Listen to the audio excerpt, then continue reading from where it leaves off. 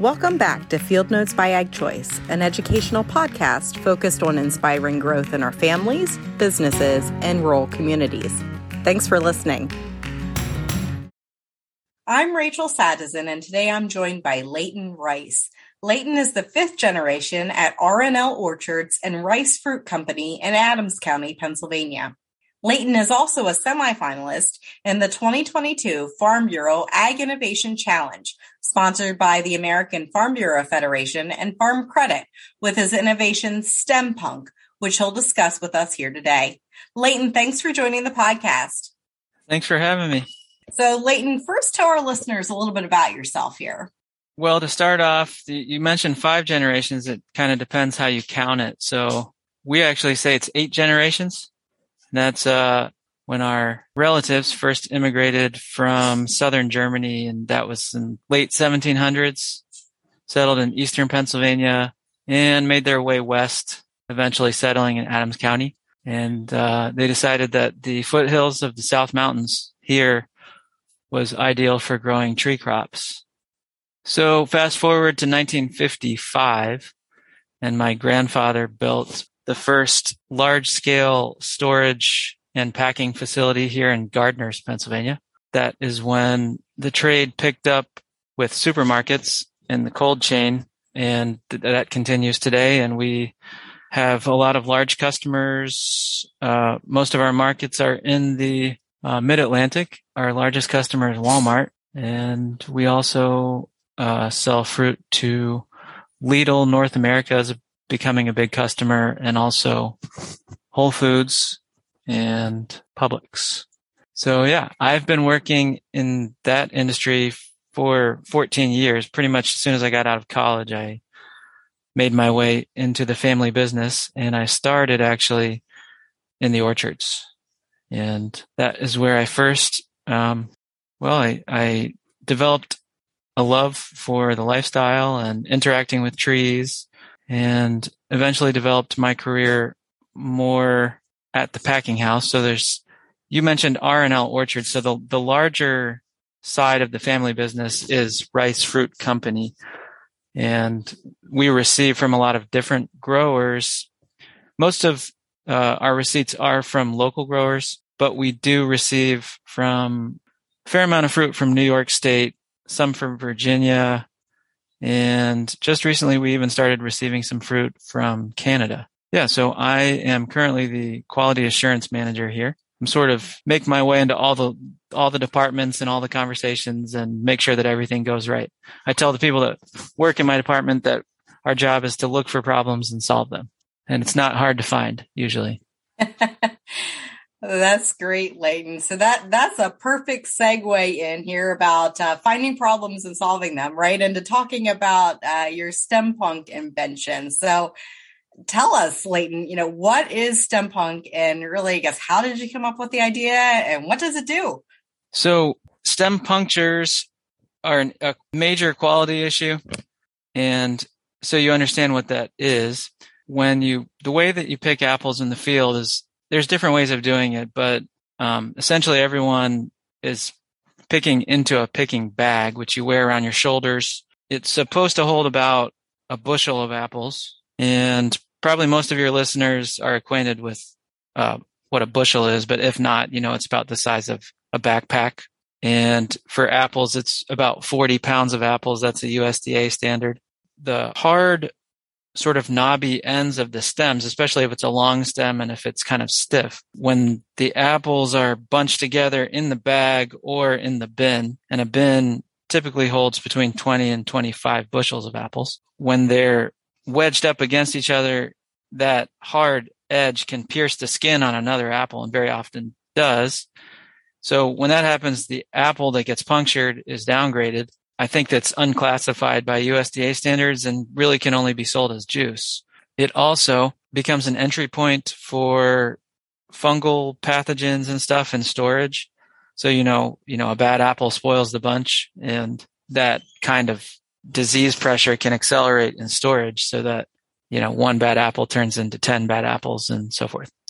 So anyway, if you're just talking about punctures, I've seen it, it depends on a lot of different factors.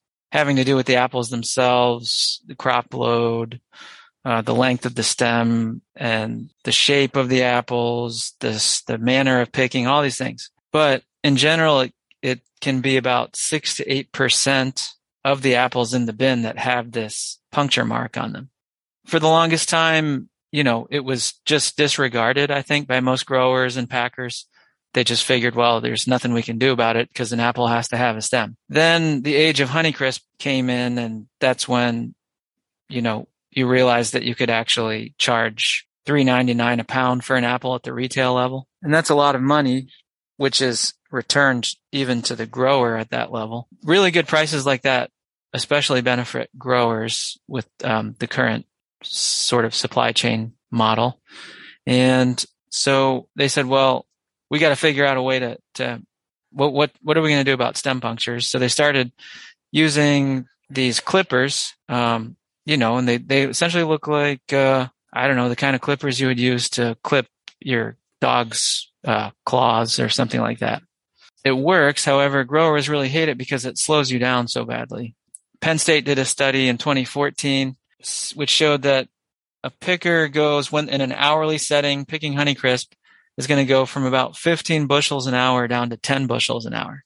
So that's a 33% loss in efficiency and also about a 50% increase in harvest costs per bushel. And it slows you down really like right in the middle of your season at a time when you really can't afford to lose productivity while you've got, all of your golds and all of your reds and all of your Fujis hanging there and getting tired. You might even have some galas left on the tree.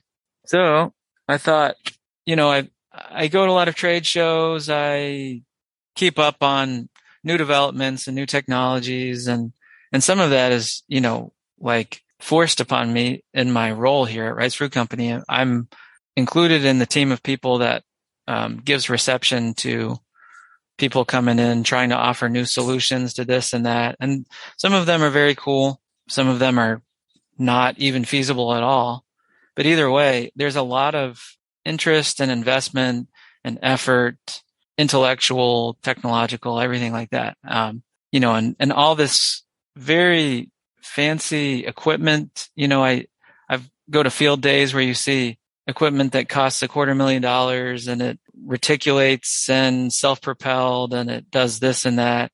And I just thought, well, there's all this really smart people working on these kinds of things. And why can't someone come up with a way to just trim the stems on the apples faster? I guess just a mixture of boredom and audacity and fearlessness and whatever.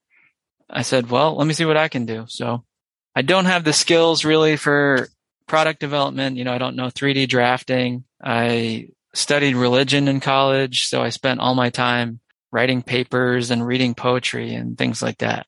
So anyway, I connected with a product developer who is based in Maryland, and that was late summer of 2016, I believe.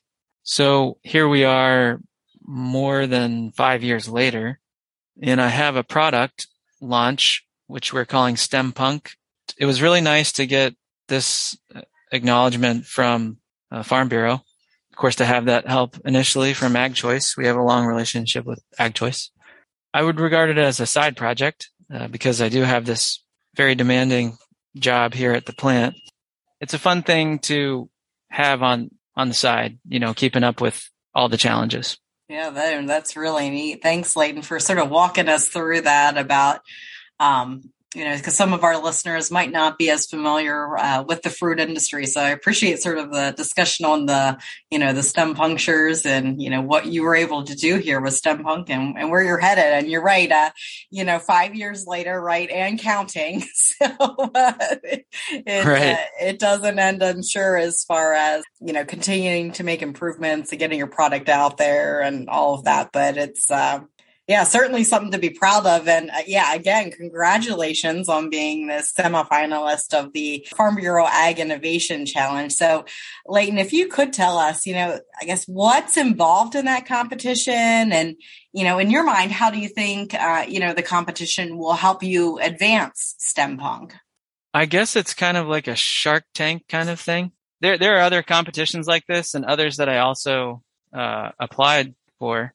But I think that this one is different because they truly try to honor people who are making a real good effort of, say, on-farm innovation. I looked at the other semifinalists, and they're mostly from the Midwest. I think there's like 3 out of Nebraska or something. And I've been on group calls with them, and we're all kind of speaking the same language. I mean, we're all kind of like, not loving the attention and kind of shy and more comfortable, say, in our roles at home and on the farm and things like that. There's a learning curve there. I certainly am thankful to AFBF and Farm Credit for the prize money. We've already been awarded $10,000, so that was everyone's prize who was qualified as a semifinalist, and I think a chance at the top prize, which is $50,000 total. That was very helpful to us, especially to secure the intellectual property. That's another thing that I've had to learn. I mean, I think maybe a lot of your listeners can appreciate that a farmer becomes a jack of all trades, but a specialist of none.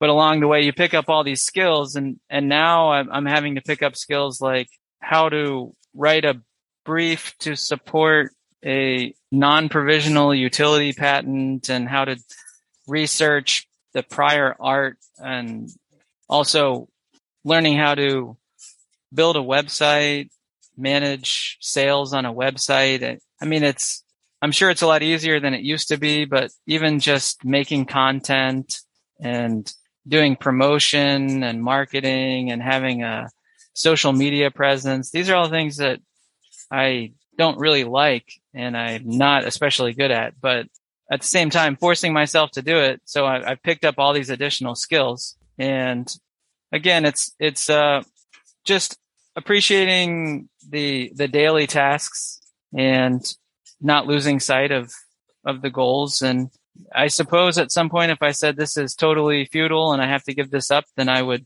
accept that. But until that happens, you just keep trying to solve the problems in front of you and hope for the best. Yeah, that's great, Leighton. And I think your comment there about, sort of being an entrepreneur, it's gotten you into some things that are maybe uncomfortable for you, right? But sort of built your skills there. And we'll be excited to watch along with you here in January with the Ag Innovation Challenge. I guess I'm also a question for you here. Agriculture in general has been founded on the principle of innovation. And oftentimes farmers and those in agriculture have lots of ideas on how to make improvements to processes and how to do things better. Yeah, that's what we are in agriculture, right? Like we just had a lot of advancements in technologies over the years. So I guess if we have any listeners out there who, have some invention idea or have an idea they want to put into place, Leighton, what words of wisdom or advice would you offer to others that maybe you want to take the next step with an innovative idea? You hit the nail on the head. I mean, farmers are natural innovators, and whether they like it or not, I mean, every day they're having to adapt to the weather, and just, I would say that, the important distinction there is something that you're, say, tinkering, or, you've developed this adaptation that works really well for you on your farm? Or is this something that, say, really you're trying to tackle some sort of a widespread goal in your industry or beyond your industry? Well, that's great, Leighton. Well, I know it's sort of been a lot of work for you here with STEM Punk, but I agree. I think it's something that's proving great for you to take on and, for the fruit industry in general. And of course, your honor there with the Innovation Challenge. So I know it's exciting to have Pennsylvania and the apple industry represented in the Innovation Challenge, and want to let you know we'll be rooting for you here in January. So thanks again, Leighton, here for joining the podcast. Yeah, thank you, Rachel. If you enjoyed today's episode, please rate and review, plus subscribe and share it with a friend.